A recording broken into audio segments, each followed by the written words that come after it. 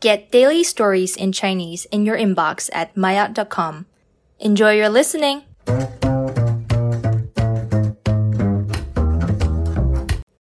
玛雅高级传承至今的爱情信物。前2天的故事中，我们谈到了七夕牛郎与织女的故事在中国的起源和发展。今天的故事，我们将向大家介绍几种从中国古代传承至今的爱情信物，它们都代表着中国人对爱情的美好祝福与心愿。第一种信物叫做同心结。同心结是一种古老而寓意美好的花结，由于其2节相连的特点，常被视作爱情的象征，取永结同心的意思。同心结的一般形状是由2股彩绳挽成连环回纹的形式，然后再抽紧而成。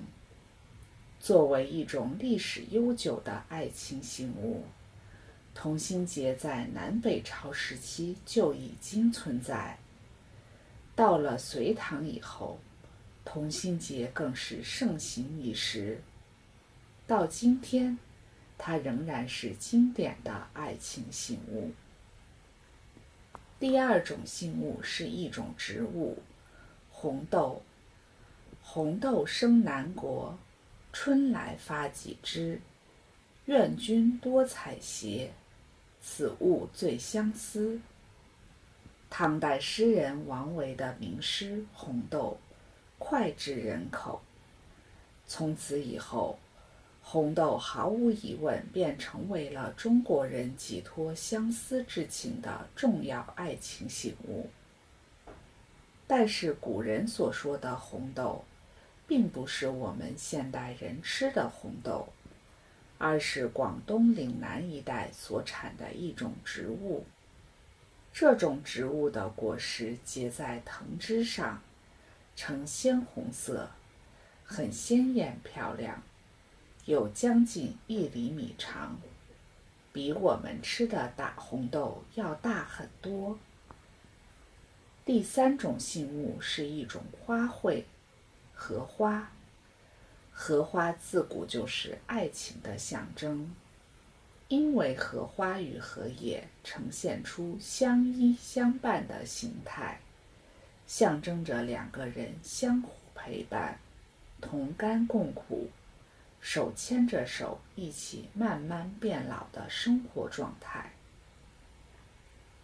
第4种信物是一种传统的手工艺品，香囊。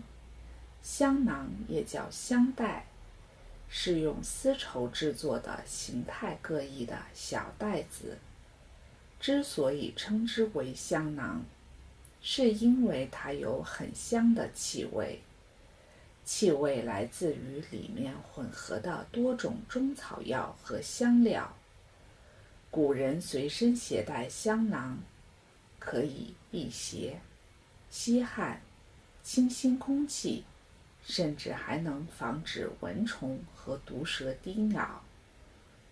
有些人也会选择添加了薄荷的香囊来提神醒脑，大致就和我们今天喝茶、喝咖啡起到的效果差不多。除了以上提到的实际作用之外，香囊在年轻男女之间的用途便形式大于内容了。由于香囊造型精美，芬芳宜人，因此被古代的时尚男女们当作了迎合时尚潮流的物件。美好的事物总会让人联想到爱情，渐渐的，香囊开始成为男女之间传情达意的信物。我们知道，中国古人比较含蓄，尤其是遇到让心动的人的时候，爱慕之情不能直接表露出来，更不能让别人看出来。于是这些代表爱情的物件就成为表达自己感情，让心上人感受到自己心意的重要信物。